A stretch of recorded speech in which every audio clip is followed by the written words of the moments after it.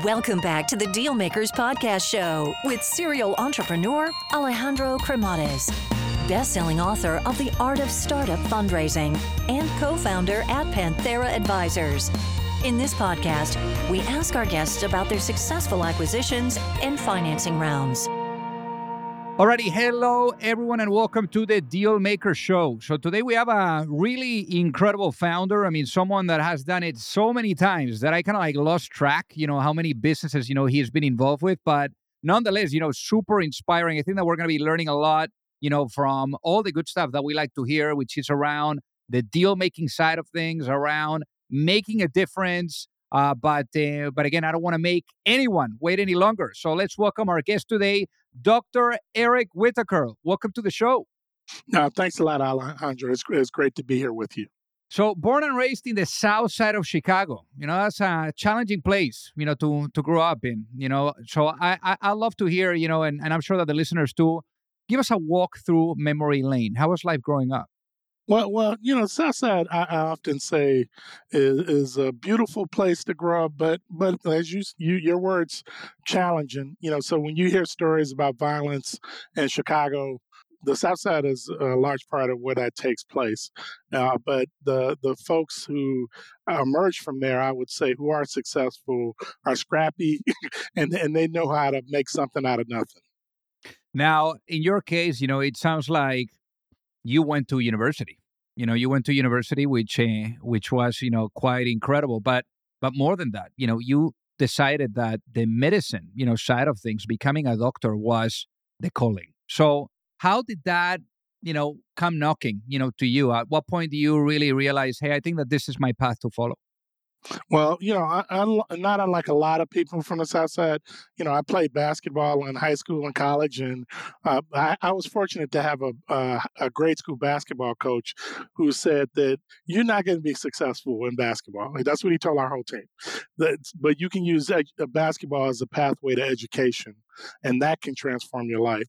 And so I knew that from the time I was a junior in high school that I wanted to become a physician. The thing I also learned at that time was about public health. And I knew I didn't want to be a doctor for a one-on-one patient for all of my career, but rather to be a doctor for populations. And so a lot of the work that I've done since I started practicing medicine, I did some practice one-on-one, but most of it was focused on caring for populations. And obviously, working, as in obviously the specialty here, internal medicine, but you worked in different hospitals. So Yes. what would you say, what did you learn and what did you saw, during this experience of going from one hospital to the next? Yeah, one thing that I think is been instructive for me is that I've worked only in public hospital settings. So San Francisco General Hospital out in the Bay Area, which was ground zero for HIV when I went there to go train. So learned a lot about caring for vulnerable HIV patients, positive patients, and then came back to Chicago and worked for about a decade at Cook County Hospital, which is one of the largest public hospitals. I saw, in San Francisco, that's a public hospital that works like it's supposed to. It does a great job. At Cook County Hospital, not so much, and learned some of the things that can be a challenge to practice in that setting, but also, they learned a lot about the patients that are there and the needs that they have that oftentimes go beyond just medical care, that can deal with food security or transportation or other things that are now called social determinants of health. Now, one thing that is very interesting here is the shifting gears in your career, because here you are, a doctor doing stuff, around internal medicine. And as you were saying, like being involved in different hospitals, seeing different things firsthand right there in the battlefield, dealing with people. Why did you decide to transition over to private equity? Because it's just so different. The thing that I found is people with the sort of knowledge that I've garnered and experience that I've garnered with these populations working in these places were absent in the for-profit sector. And so I was lucky that I started the first Black men's clinic in the country that ended up getting a lot of national attention at the time in the late 90s, and became the state health commissioner of Illinois, and got to see healthcare from a systems perspective, and the policies that are made that impact people. So bringing all of those experience to the for-profit sector, I think, has been quite helpful as we established the company. I'm now the founder and executive chairman of Zing Health. And we'll talk about this company in just a little bit. But, obviously you have different, big success stories, that I'd like to touch on, real quick here. So when you transition over to the private equity side, you were able to see also the investment side of things. And, what was, some of those patterns on what's good, what's not so good when it came to an investment. And I think that really armed you with a worldview that then allowed you to really go at it as an operator, and to perhaps, apply those lessons that you saw from the investment side into now being a founder yourself. And the first company that you did, that was Symphonic Health. So how did Symphonic Health, I guess, what was that experience that you were able to get, on the private equity side? And then at what point do you realize, hey, now is probably the time for me to make this shift, and it's my time to shine as an entrepreneur? Well, Symphonics Health was the first for-profit venture that a partner and I started. And so, anybody who knows me before 2012 would say Eric Whitaker started a company. And what I'd realized, like looking back over my life, I'd been entrepreneurial in government when I started Project Brotherhood, the Black Men's Clinic. I'd been entrepreneurial in the not-for-profit sector. And then the question was, could I bring the values that I've had all along to the for-profit sector? And so I think that, I came with a perspective, again, in working all these places, and automatically by coming from where I come from, I'm one of the experts, if not the only expert in the room, about the life and experience of the populations that I care to reach, those who are most vulnerable and underserved in medicine. So at some point, and probably in 2012-ish, I decided that I could raise money and really put into place the ideas I had on the for-profit sector, and try to make an impact on people's lives that way. So what was that impact that you guys made with Symphonic Health? Well, Symphonics Health was a company that we started in 2013, and we sold it in January of 2016, and it focused on Medicare Part D, which is federal health insurance for pharmaceutical products, for drugs. And we started from scratch, and grew that over a 3-year period to 48 states, 420,000 clients, and $2 billion in drug spend. And we sold that to United Health Group, and we impacted low income populations across the country, in terms of how to get high quality drugs to people who really needed it.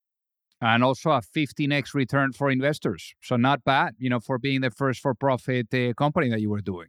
That's I think people in the investment world would call that a home run.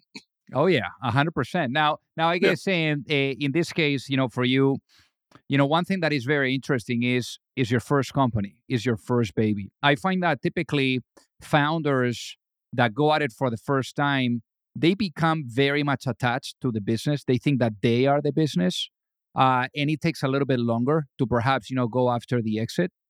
In your case, it took no time. I mean, it was 3 years. I mean, would you say that maybe this was because you already had a good understanding of what the full cycle of a company would look like as a result of your experience being a private equity investor before? Yeah, I'm one of those who would like to be financially successful so I can write checks to things I care about. And really, as you mentioned, there's a full cycle in venture capital or private equity that part of that cycle is exiting. And so I never had any illusions that I would own this business forever. Being able to exit allowed me to write checks to institutions in the African American community I care about, to be able to support the academic institutions that made me who I am, and also hopefully as I continue to move forward, be able to seed new businesses and be an investor in other enterprises. And I guess one of the things, I mean, when you take a look at yourself, right, and you're able to look back and the days, growing up in the south side of Chicago, and now how far you've come, and Mhm. you were talking earlier about checks that you've written, that to things that you care about. What would you say, has been a check that you've written, and as an example, and perhaps the one that has moved you the most? Mm, Probably, I talked about playing basketball, and I went to a Catholic school on the southwest side of Chicago called St. Rita, and they gave me a scholarship to come there. And I was in the top honors class there. They also, my younger brother, who's 3 years behind me, went to the same school, and so being able to write a check that supported 14 students in my mother's name, I would say is one example of a check that it was phenomenal to give back to an institution that made me who I am. My wife and I donate a lot of money to scholarships and to African American museums and other institutions we think are important, throughout the country. That's amazing. Now, talking Mhm. about your wife, because the next business that you actually started, it was with your wife. And That's right. that business, it was Next Level Health, another, big success there. Eh? Yeah. Yeah. So tell us about how, obviously, at this point you were coming out of Symphonic Health, you did that exit. So how did the idea of starting this next company come about, and with your wife? I mean, that's Mm. risky. Well, in that business, we know who's boss. My wife she was the CEO of the company. I was the founding chairperson, but we saw a void here in Illinois for a firm that was founded by African Americans to really address Medicaid, and again on the south side of Chicago and also on the west side of Chicago. That company was. Only based in Cook County. But for the time that we owned it, we were able to get it to about 300 million in revenue, and had 65,000 clients. We decided to exit it mainly because and this is one of the lessons you learn along the way. One of the we got a lender who had rights over what money we could bring into the business, and they wouldn't let us bring in money from outside parties. So we had an investor that wanted to put $100 million in the business so we could take it beyond Illinois to other states, and this lender, which was a large incumbent insurer, didn't want us to do that. So so they said no. And so we exited that business because it wasn't in a situation where we could grow it the way we wanted to.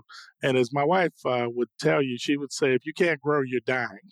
And so we learned a lot of great lessons that have been applicable to being successful in Zing Health, and a lot of the team we built in Next Level now is with me in our third company, Zing Health. And one thing that is very interesting here that I'd like to double click on is, there's a book, it's called The Founder's Dilemma. Hmm. And it's a wonderful book. And on that book, it talks about building a company with a family member. No, Yes. I find Yeah. that when you build a company, or when you start a company, like in this case with your wife, it's having that tough love and being able to share things the way that they are, right? So that the business is effective and the business is successful. Sometimes it's not easy because you don't want to Mhm. hurt, each other's feelings. So how did you guys go about establishing that level of communication within the business outside of the house? Well, I think what I said earlier, I wasn't joking. That business my wife was in charge of. I was available to offer advice and counsel, and I really didn't offer advice unless asked. That's wise. You can have one leader at a time, Yeah. but she needed help in terms of fundraising, which I'm a peculiar person. I love fundraising. I love the chase of money. I love trying to figure out who has it and how I can get it to help support my efforts. My wife doesn't like that as much, and All right. one of the other things is that I leaned into where my passions are, and she used me in that way, but make no mistake about it, it was my wife's leadership in that endeavor, and I was a part of helping it be successful. But I was on her team. Not this wasn't a co-CEO situation. That's incredible. I mean, she definitely led the ship, in the best way, that one could think, leading that to over 300 million in top line revenue and then, to a beautiful exit. Hey guys, so pardon the interruption here. So I got to tell you that, for those of you that are either looking to raise money or you're looking to get your company acquired, you don't have to be alone. There's a lot of psychology that needs to be blended with strategy, with methodology, with process. And it's very hard. And already doing your business alone is super, super difficult. So I remember, back then when I was an entrepreneur, I kept really experiencing the challenge of either knowing or finding the right type of access to the right type of investors or really understanding what was the right type of guidance, that would carry me through the process, whether it was with seeking money or with going through the acquisition. So that gap that I found being an entrepreneur is ultimately what pushed me later on when I met my co-founder at Pantera, Mike Severson, to really put together an advisory firm where we are guiding entrepreneurs and founding teams through the capital raising efforts, whether you are at a seed stage or at a Series A stage, or if you are going through the process of an acquisition and you are in small to mid cap type of a cycle. So again, we would help you from guiding you and supporting you from A to C all the way to the end as an extension of your team. And there's no reason for you to do this alone. So with that being said, if you would like to find out more, feel free to send me an email at alejandro@panteraadvisors.com. And we would love to take a look at helping you out. In your case, an entrepreneur, always an entrepreneur, Eric. So obviously, the next company came knocking, and that's what you're up to today, which is your latest company, Zing Health. So walk us through the sequence of events that needed to happen for you to bring this company to life. We talked about Symphonics, which was so-called Medicare Part D pharmaceutical insurance. I had a 2-year non-compete for that company. And so as I started looking at spaces that were adjacent to Medicare Part D, I started looking at what so-called Medicare Advantage health insurance. And that's a federal government program that, people pay into Medicare their working lives, and then when they get to 65, they're eligible to have health insurance. Traditional Medicare, just as a payer, they bills come from doctors and health system. The federal government pays the bills. Medicare Advantage is a subset of Medicare, which I think is a superior product and offers not only paying bills, but you get hearing, dental, vision, and a whole lot of other services like transportation or have a food card or over-the-counter benefits that I think is superior to traditional Medicare. And when I looked at the program, only 19% of African American Medicare beneficiaries were opting to go into Medicare Advantage. So I saw the potential of really trying to improve access to that program through education for the African American and Hispanic populations, but also for those that 19% who had elected to go into Medicare Advantage, they were having poorer health outcomes than other populations, even when they selected it. And given my experience and my team's experience in Medicaid and in Medicare Part D, I thought I could build a company that could do a better job in getting health outcomes for diverse populations. And so in 2019, we started Zing Health, focusing on Black and Brown seniors, focusing on the things that are important to maintain one's health, like transportation or food. And we started only in Cook County at that time, and we started offering insurance in 2020, only in Cook County. Today, we're in Illinois, Indiana, and Michigan, and in 21 counties. And we ended up acquiring another company called Lasso Health that's in 34 states and the District of Columbia. So we've expanded our footprint across the country. And the core products focus on Black and Brown folks. And Lasso Healthcare, most of the members in that business are rural health individuals. So we're focused on the urban and rural challenges that our members have in those two areas. So for the people that are listening to really get it, what ended up being the business model of Zing Health? How do you guys make money? Well, the federal government gives us a certain amount of money per month per every individual that's enrolled in our plan. That amount could become more if you have a chronic disease like heart disease or diabetes. And so we get, let's just say, if we get $1,000 a month for a given individual, that means we get $12,000 a year for that individual, and we have to manage all the healthcare costs within that $12,000. If we are able to do that on average, we make money if we can keep the cost of care less than $12,000 a year. If the costs are more than $12,000 a year, we lose money, and so we're at risk. And so the incentive for us is to do all of the things that are helpful for keeping people healthy out of the emergency room and out of the hospital, because that minimizes the cost that are borne every month for that individual. And if we do a good job of that, we make money. And how much have you guys raised to date for the company? We've raised $190 million. Again, we started in 2019, and it's a mix of we had a seed round of $3 million. We have had what I call and I should say, for the $3 million, we had three Silicon Valley venture capital firms that were part of that raise. We then had another $5 million we raised, which I call a C plus round. And then we had a private equity round. So we didn't follow the seed, Series A, Series B, Series C sort of trajectory. We raised a $150 million private equity round. And then in November of 2021, when we acquired Lasso Healthcare, we raised another 25-ish from a couple of venture capital firms, and that totaled to $190 million. So, I mean, I'm hearing a lot of transitioning here from VC to private equity, from private equity to VC. Mm-hmm. Why going from one to another, and then also what is different when you go out and raise money from, let's say, a VC or raising from a PE? Yeah, what I would say, venture capitalists like to break new ground and try new business models.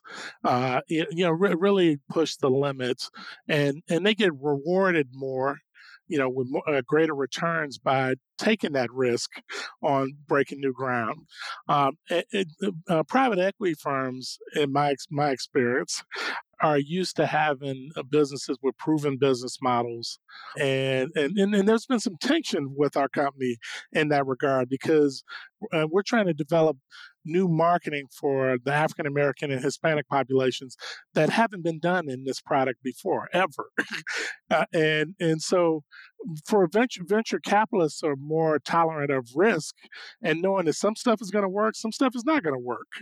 The private equity folks are more like, well, you said it was going to work, and they have a higher expectation that when something happens, that they'll get a certain result because they're used to dealing with more mature companies with more mature business models, and so I found that in our experience, there's been some tensions, particularly when we're trying to do groundbreaking things that have never been done before, and like I said, and some of it doesn't work.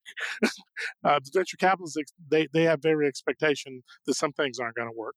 Not so much for my private equity backers.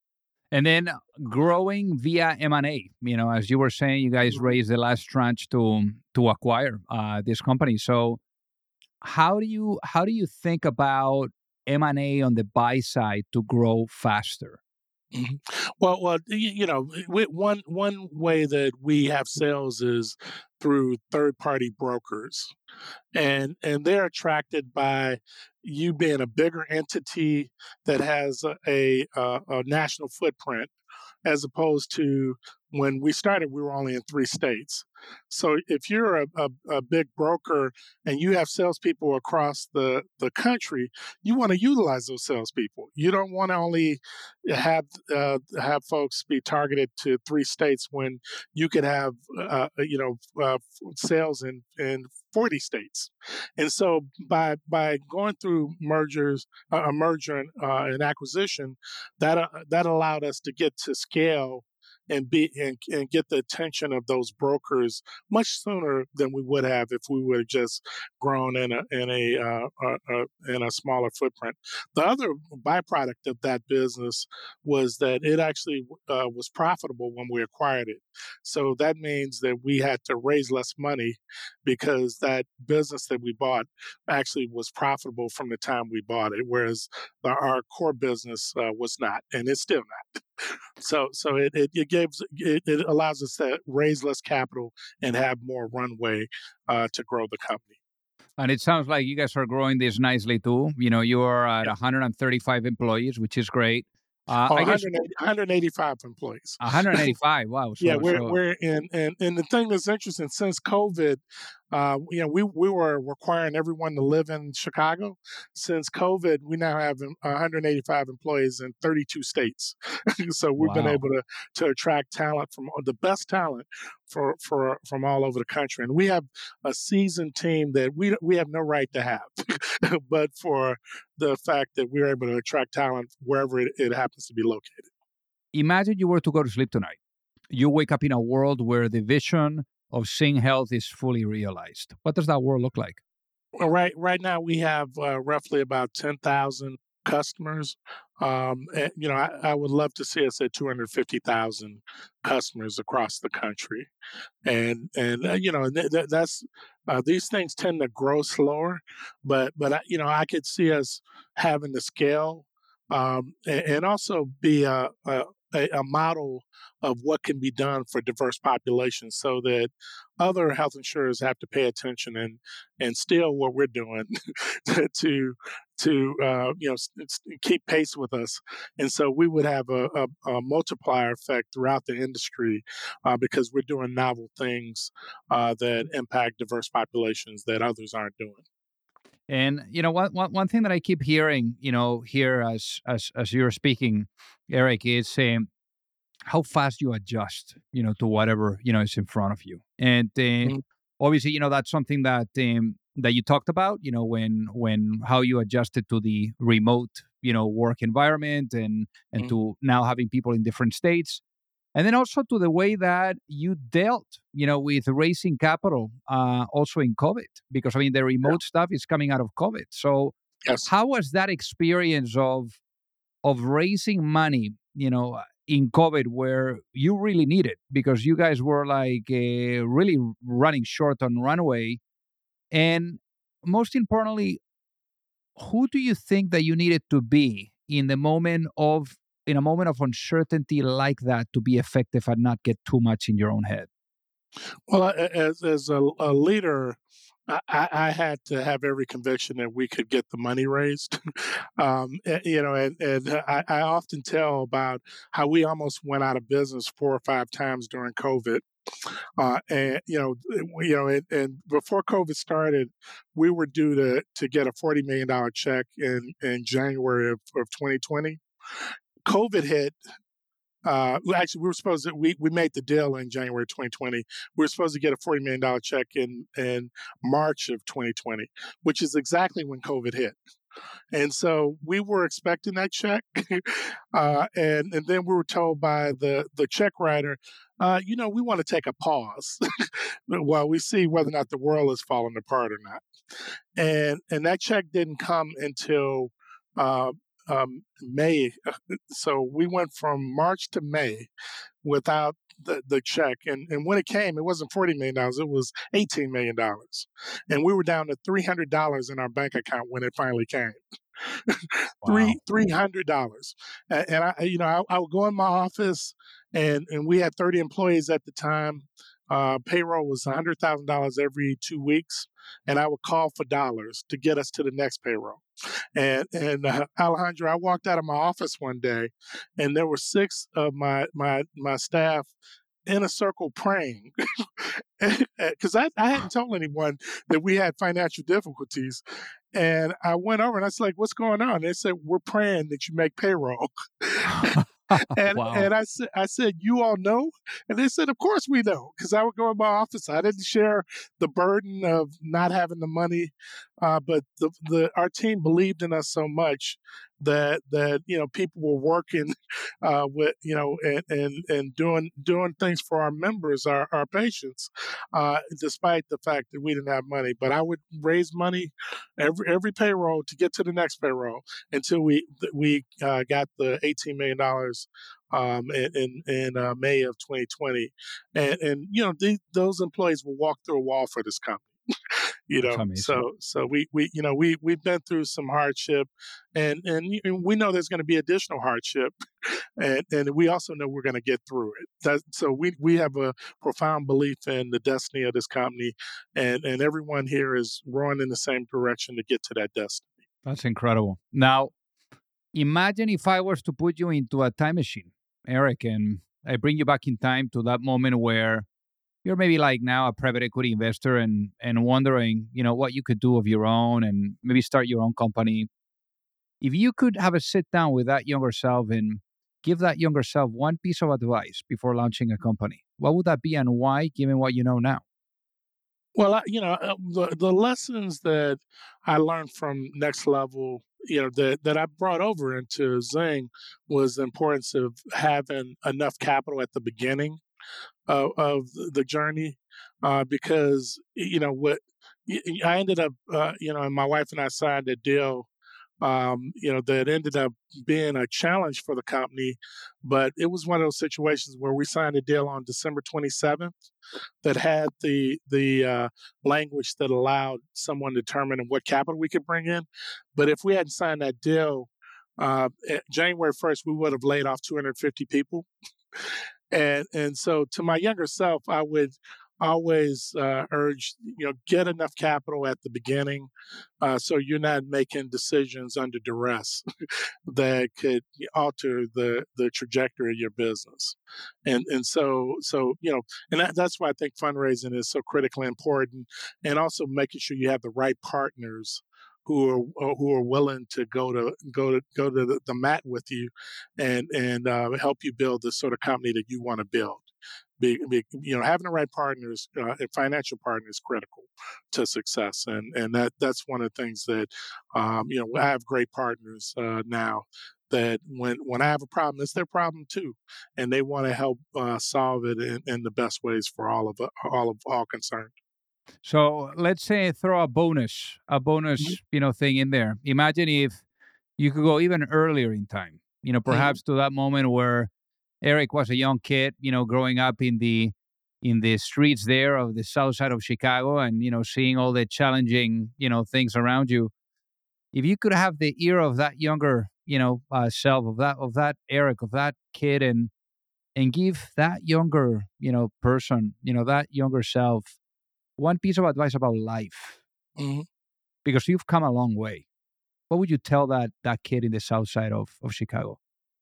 Well, this is advice I give to my kids and to other kids is develop strong networks, nurture them, be someone who helps networks thrive, help other people, because what I found is, it circles back around, and when you need help, you can get it.